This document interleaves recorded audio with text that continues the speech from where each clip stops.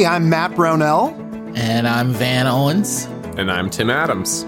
Welcome to Climbing the Mountain, where we dive into the scriptures and discuss themes, connections, and real-life application. We're kicking off a series here where we're going to examine the Sermon on the Mount and discuss implications for this teaching for Christians today.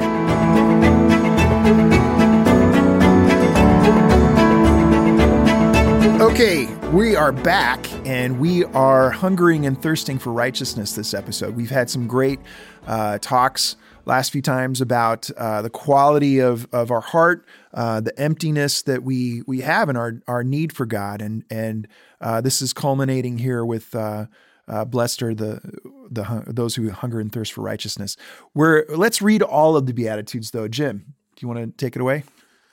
Blessed are the poor in spirit, for theirs is the kingdom of heaven. Blessed are those who mourn, for they will be comforted. Blessed are the meek, for they will inherit the earth. Blessed are those who hunger and thirst for righteousness, for they will be filled. Blessed are the merciful, for they will be shown mercy. Blessed are the pure in heart, for they will see God. Blessed are the peacemakers, for they will be called children of God. Blessed are those who are persecuted because of righteousness, for theirs is the kingdom of heaven. Thank you. And did you alternate on purpose? Yes, I was wondering who was going to pick up on that. I was like, please don't laugh. Because it was blessed, blessed, blessed, blessed, blessed, blessed, blessed. Oh my gosh. Okay. Thank you for that. All right, we're back to the subject at hand. Is it really true that if you hunger and thirst for righteousness, you'll be filled? Israel hungered and thirsted for righteousness, right? What is this righteousness Jesus wants us to seek? There's a lot in that question. Especially that second part's pretty loaded. Yep. So I read this when I hear this. I go, hungering and thirsting means that we're looking for God's, I don't think approval is quite the right word, but again, words are hard. Not sure I have a better one. And if we're hungry and thirsty, that means we're lacking whatever this is as we currently are, right? I'm looking at my snack right now, and it's loud and crunchy, so I can't eat it while other people are talking because the mic will pick it up. And I'm getting a little bit hungry, which means I want food. I lack food right now. And so, like, I read this and I go, okay, if I'm hungering and thirsting for righteousness, and I've always for a long time viewed this as a thought exercise. Like, well, you can be a Christian and you can be doing everything right and still be hungry and thirsting for righteousness. And while that's kind of, I guess, true-ish,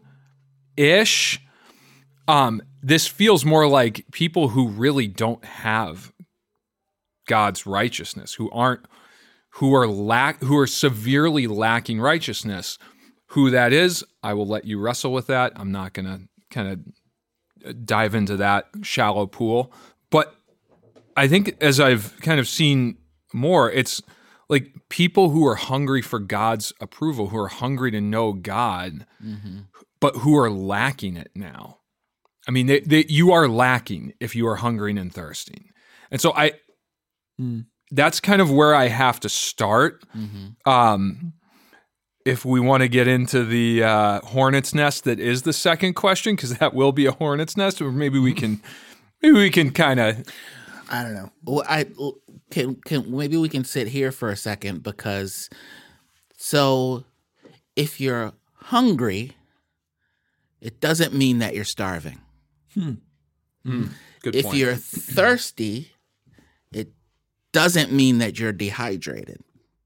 And I think that sometimes, and again, it could be sort of the Western kind of middle class prevailing culture that we come from, that when we see those words hunger and thirst, we automatically associate them with starvation and dehydration. But maybe there's another way to look at it and think of hunger and thirst.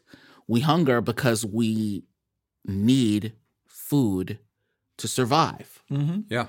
We will die if we don't eat eventually. Yeah. We thirst because we need water to survive. We will die if we don't drink water eventually. And so hunger and thirst are sort of those fundamental needs for life that we have. And maybe what Jesus is doing is flipping it a little bit to say, well, we also need to hunger and thirst for righteousness, because if we don't get righteousness, eventually we're going to die. Mm-hmm.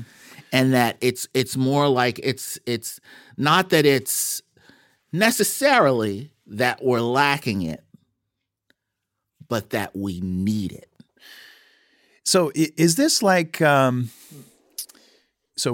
we need it to survive? We need it to survive is on this a like, consistent, ongoing, continual basis. We need to eat. And so because we need to eat, we eat every day. Do you feel like there's a connection here then with the manna and then Jesus is our ultimate food? There could be a connection there. I think this might be one of the like breadcrumb trails situation where Jesus is not because he does say that in John, right? Mm-hmm. Like he talks about the bread of life conversation. Yeah. John 6. And this, I think if I were to put the timeline together, which I haven't done, John 6 would be later than this. So this might be a thing where he's sort of introducing ideas like the idea of hungering and thirsting. And that it could be, it definitely could be that. I think the one thing I want to caution us and our listeners is the idea of hungering and thirsting for righteousness shouldn't just be a thought exercise for us. No, it shouldn't. Mm-hmm. It should be something where we actually see our lacking or our need. And like Van said, we need righteousness, but we need it the same way we need food and water. Like I can't eat once a week. Right. Yeah. And survive long time. I mean, you can survive 30 days without food, but if you only eat once a week, that's going to be a situation very quickly. Right. And with food, there's a smart way to eat. Right. There's, as much as you can, as frequently as you can. Which is the not smart way. Yeah, maybe that's not so smart. There's certain things that you should eat consistently, and there's certain things that you shouldn't eat very often. And, if I stopped eating today, it would take me a long time to starve to death. I mean, look at me. It would take me a long time before I depleted all my fat. It would take me a long time to starve to death. Van is exaggerating. It would take me not as long a time to die of thirst, but if I stopped drinking water for today, I would not die of thirst. I might not necessarily even become dehydrated. I don't know how the science of all that works, but hunger and thirst is something that we see to every day, and more often generally than once a day. Yeah, I think there's echoes here to Matthew 6 where Jesus is talking about, don't worry about what you eat or drink, right? Don't worry about what you wear, but seek first his kingdom and his righteousness. Yep. And so there the emphasis is on the object of our desire and our what's occupying our thoughts and our actions. So I think that's got to be the hungering and thirsting, I think, is meant in that sense maybe to highlight the importance, but the emphasis, I think, it was really the righteousness, like the object of what we're hungering and thirsting for. His kingdom and his righteousness, right? Mm-hmm. I think. And I think that's important. It says Matthew 6:33, but seek first his kingdom and his righteousness.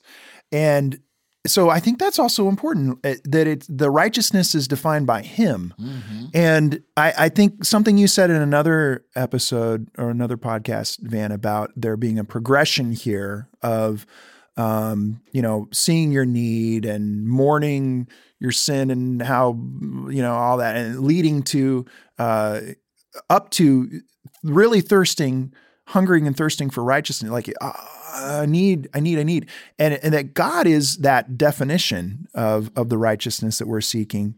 I think this resonates with me, and it reminded me, there are a couple of Psalms that I was thinking of when I was reading this. One of them is Psalm 63, which I'm going to actually just quote some of this. So, you, God, are my God. Earnestly I seek you. I thirst for you. My whole being longs for you in a dry and parched land where there is no water. And then this is interesting. I have seen you in the sanctuary and beheld your power and glory. So there is this notion of it's, again, his righteousness, him that we're seeking. Because your love is better than life, my lips will glorify you. I will praise you as long as I live. And in your name, I will lift up my hands.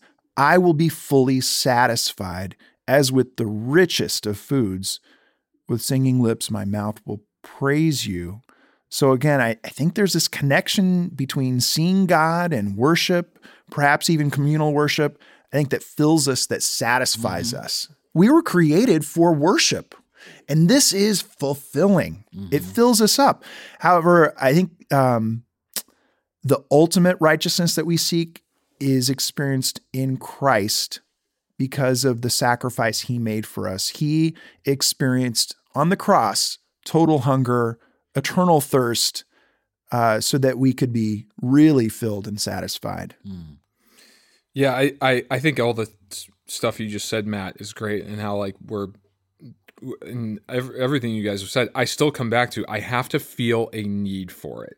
Yeah. Right? Like I have to have a perceived and felt need. Like I have to, if I'm hungry, that means, and hunger is normal, but it still means I'm lacking in the amount of food I need. And that hunger feeling is like your body's way of communicating, not to get super technical, which I'm about to, but like the hunger and thirst is your body's way of communicating, I need something. Like your body's saying, I need food or I need water. And that like, just, I'm lacking, I don't have it, is the first step in getting filled in the way you guys have done a really good job talking about. We also answered the third question, the third part of the question. So now we're going to go to my favorite part, which is the second part, which is, didn't Israel hunger and thirst for righteousness? I'm going to kick the hornet's nest over now. What do you think? I think Israel believed correctly they already had God's approval, and they acted like they had God's approval no matter what they did, which in a thought experiment way is true, but that doesn't mean God is okay with how we're acting. Did Israel hunger and thirst for righteousness? Well, at this time, the leaders of Israel, which are the priests, which were the Sadducees, which were wholly corrupt in getting rich off of God's people. Like they were using God's people as a means to get rich. So no, I would say they did not hunger and thirst for righteousness. You know, we look throughout like Chronicles and all that. Even David was a man after God's own heart, but he, instead of choosing to like calm down his like nice house, he chose to build a nicer house for God so that God could win the nice house competition. And he had to do all sorts of horrible, like not good things to get it.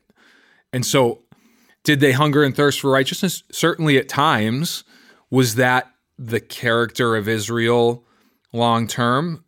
I don't think so. They seem to, in a lot of cases, act like, you know, well, we're God's people, and, you know, we can kind of do some of these things.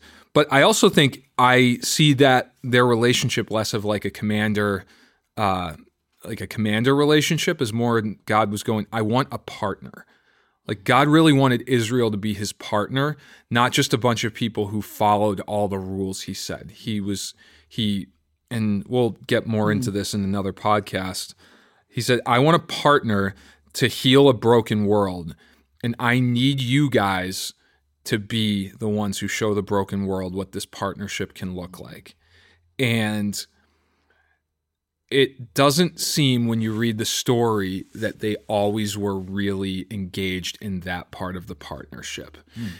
Well, it's sort of also what you said earlier about if you're hungry, you have to feel hungry. I mean, you're not going to do something. You're not going to eat unless you feel hungry, right?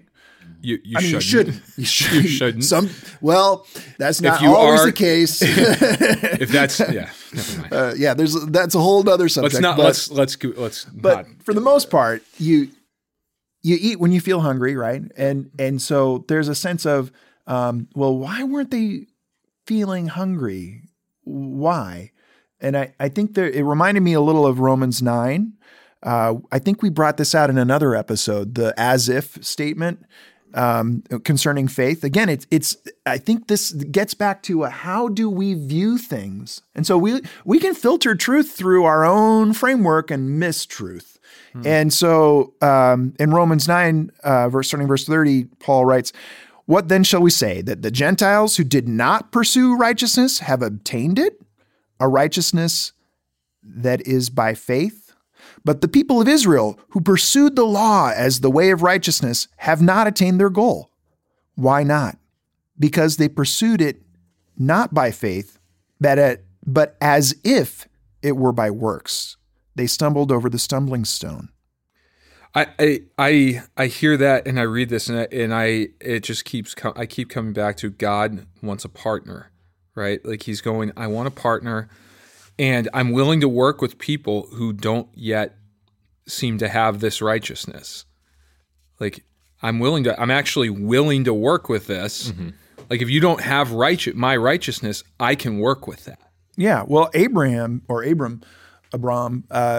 is a good example of that, right? I mean, it was credited to him as righteousness because he trusted God. He took God at his word. He didn't have it. He didn't know. You look at his life and there was some, well, what? Why you keep calling your Sarah? Matt, you're bringing up so many things that would be interesting podcasts if we actually dug into them. Why are you guys doing this to me? I think that the short answer to that question is, did Israel hunger and thirst for righteousness? I think the short answer to that is no. I thought of this passage in Deuteronomy chapter 11 where it says, "Take care lest you forget the Lord your God by not keeping his commandments and his rules and his statutes, which I commanded you today, lest when you have eaten and are full and have built good houses and live in them, and when your herds and flocks multiply, and when your silver and gold is multiplied, and all that you have is multiplied, then your heart will be lifted up, and you forget the Lord your God, who brought you out of the land of Egypt in the house of slavery." That the story of the Old Testament Israel is right there. Yeah.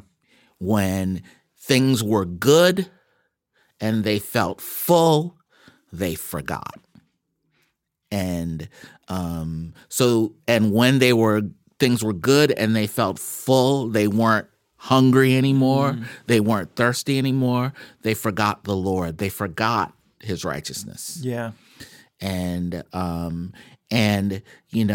as much as I'd like to say, well, that was their problem, thank goodness we ain't them. Well, but we are them. Yeah, we are. We are them. The story continues because, I continually chide myself in my journal. I go back and I look at my journals, and the longest posts in my journal are days when I felt hungry and thirsty for God. I felt things weren't good and I needed God. I have whole days where I don't write anything. Well, because that was a good day. I was happy that day. Yeah, look at David, right? He's writing some of the best Psalms when he's on the run. Right. And then once the kingdom's established, things kind of go sideways in a big way. You forget. And so I think for me, that's the lesson there in hungering and thirsting for righteousness. It's something that I need consistently all the time. I need to be, like you said, Jim, I need to be aware of that need. Mm-hmm. Yeah. This is great. Well, let's move on to verse 7 and the next 4. There's a shift here. It's not just the quality of the heart. It's something demonstrably active. A call to be merciful. If we don't show mercy, what does that mean? Does it simply reveal our heart? We've been talking about blessed are and these, qualities. Does it mean we haven't experienced mercy? That's a question. So we don't know how to give it? Or does it mean we won't be shown mercy? Later, Jesus says, if we don't forgive others their sins, our Father won't forgive us. That's in Matthew 6. But elsewhere, we get verses in the Bible like in 1 John 4, where it says, we love because he first loved us. So, if I can wrap this thought up, how do we resolve cause and effect with our own culpability? Is that question clear? How does this inform our understanding of grace too? Yeah. I mean, so the way we're phrasing that there, when you're thinking about where does the mercy start, right? and what does the fact that I'm merciful or not merciful say about me? And how does God love me? Am I loving of others? To me, a lot of that, I take a step back, and there's a really helpful analogy for me in understanding this, which is basically got the sun shines on different materials, and those materials, some get hardened and some get softened. Wow. And so the sun reveals the materials. And so in that sense, the sun is, sun's doing something to those materials, but the materials still have, a quality in of themselves that is unique to them, that is being, they have some culpability for, if you will. There's other examples, but that's one that the early Christians used to talk about, like Pharaoh, and this like complex thing where Pharaoh's heart's getting hardened, and then God hardens his heart, and there's a whole thing there, right, too. But for me, that's helpful because there's like a synergism between I have responsibility for my life and my righteousness and my mercy in this case, and yet God's love towards me and his actions towards me, his power working on me also enables me to become more, right, than I could be just on my own, just being a lump of clay or whatever. So I don't see a conflict between the scriptures that emphasize, hey, you need to live this way to receive this, with those that are like, wow, God is so loving to us that he lavished this, and therefore we are able. I think those are both ands. So that's how I see it. So I think Tim's absolutely right. I would add a little bit of color here to some of the conversation about mercy. Is that like, if you look at the audience, mercy's like not attractive to anyone here. Yeah, it really it's like we're like, oh, be merciful, and like we love mercy when it's given to us, and we love to hold other people's feet to the fire. On everything. That's the parable of the unmerciful servant, right? And like, every one of us probably has examples of when we've been merciful, and we probably have just as many of when we have completely lacked mercy. And so like I think about the audience here. Rome didn't become Rome by showing mercy. It did not become the most powerful entity for like 1,000 years by being kind and merciful. It did the opposite. It was brutal. It was unmerciful. Like the Pharisees and the Zealots, they felt no mercy towards Rome or anyone associated with Rome. They had no desire to be kind. They had no desire to do good. So like right away, we have so many people here that are just unmerciful. And then we read like the merciful are shown mercy. It's a very simple equation when we read it. There's a lot of complex thoughts we all have about this, but when I step back, I'm like, this is not that complicated. No. It really isn't. Nope. That like, I need to show mercy. Where does it come from? Jesus is talking about other people, so it's hard for me to say from the text where mercy comes from. But he says, if you are merciful, I will show mercy. And I think about, when I hear that, I think about like breaking cycles. And if you're from like an awesome, perfect family, you probably don't have any cycles you need to break. For those of us normal people, we have destructive cycles in our family that we need to break. And like, at some point, like this lack of mercy really does become like a cycle. Yeah. Right? Like, Totally. I'm not going to be merciful. True. And then, or in families, like, well, my parents treated me this way, so I'm going to treat my kid this way, who's going to treat their kid this way. And it's like this thing, and it really takes somebody in that line to say, no, I'm choosing to not do this. I'm choosing to stop the cycle of destruction. And I think that's that's kind of what I hear in this, is it takes somebody to say, I'm not following what this world is telling me to. I'm going to be merciful. Yeah. Even though I don't want to, even though it hurts, even though, like, yeah. This breaking the cycle thing reminds me of, I think, so Ed Anton wrote this book on repentance, right? And I think that this breaking the cycle is like, that is the thing here. Like being merciful, like this is foundational to all the repentance that I think that we're supposed to, because we're filled up, we're supposed to be different. We're supposed to act like the real righteousness, God's, and be different. And that is one of the most striking differences, is to be merciful to someone. And speaking of Ed Anton, I'm pretty sure most of us got to hear him speak recently, which was phenomenal. I hope he I think he might be writing a book about this, but he was talking about the topic of grace, and this came up of the word, and I'll probably get this wrong, charis. Anyway, it's where we get charisma today, or as some people have shortened it, Riz. Yeah, that's a thing. I don't know. Anyway, look it up. It's funny.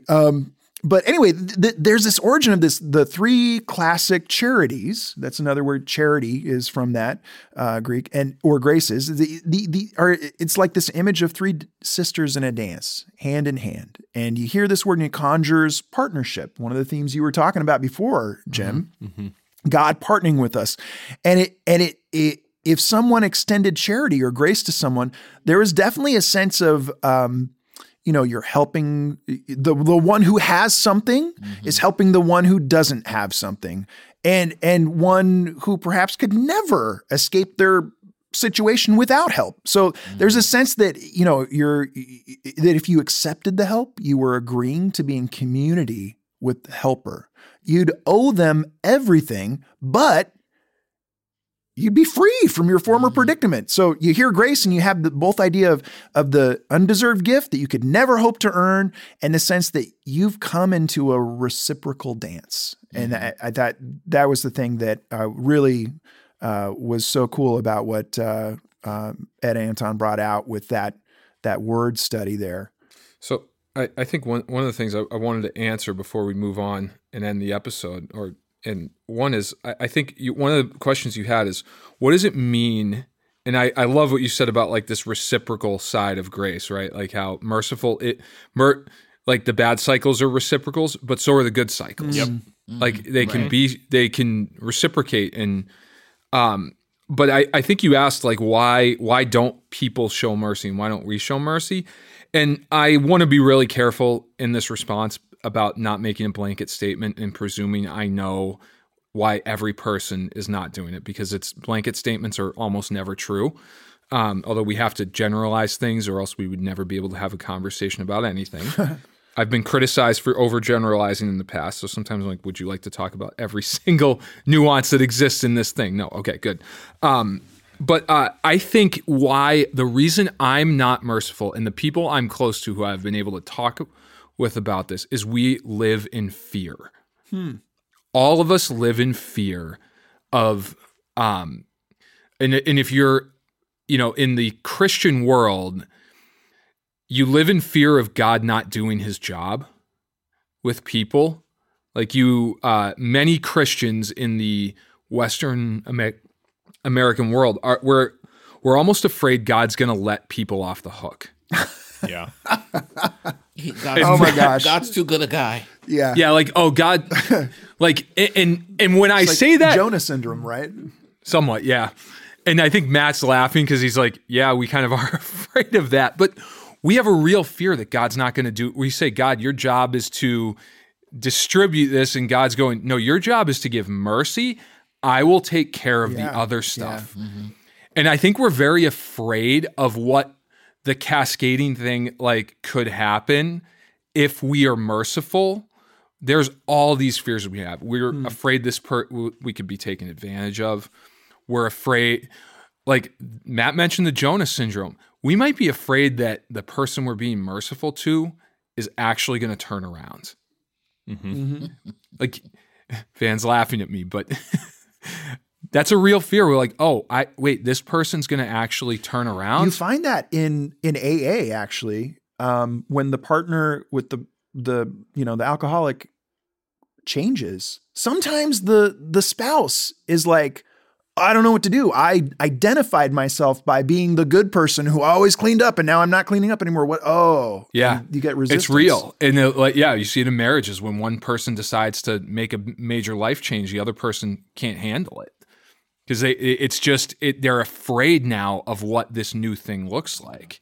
And so I don't think I think people who don't give mercy, I don't think it's, well, you haven't given mercy. I don't think it's this automatic, like, robotic thing. You just do it. I think we are in this and many other things. We just get paralyzed by fear. Mm-hmm. I think the one thing we should mention is that before we end this, front half and back half, we got a chiasm. Mm-hmm. And when we have a chiasm, the good stuff is in the center of the chiasm. Core. It's in the middle. And so this is the author's way of getting us to look at these two Beatitudes, at hungering and thirsting for righteousness and merciful. And I think what the author is trying to say here is, if you are hungry and thirsty for righteousness, show mercy. Mm-hmm. If you deeply desire righteousness more than anything else, you must be merciful. Isn't that amazing? Like you're right, like the righteousness that we desire, which is Christ's, and you can see it at the cross. Like that is the perfect example of mercy. He is breaking the cycle right there. It's amazing. Yeah. Oh my gosh. Okay. I feel like we could talk about this for a lot longer, but we got to wrap it up. We will be back next time talking about being pure in heart. Thank you. Awesome.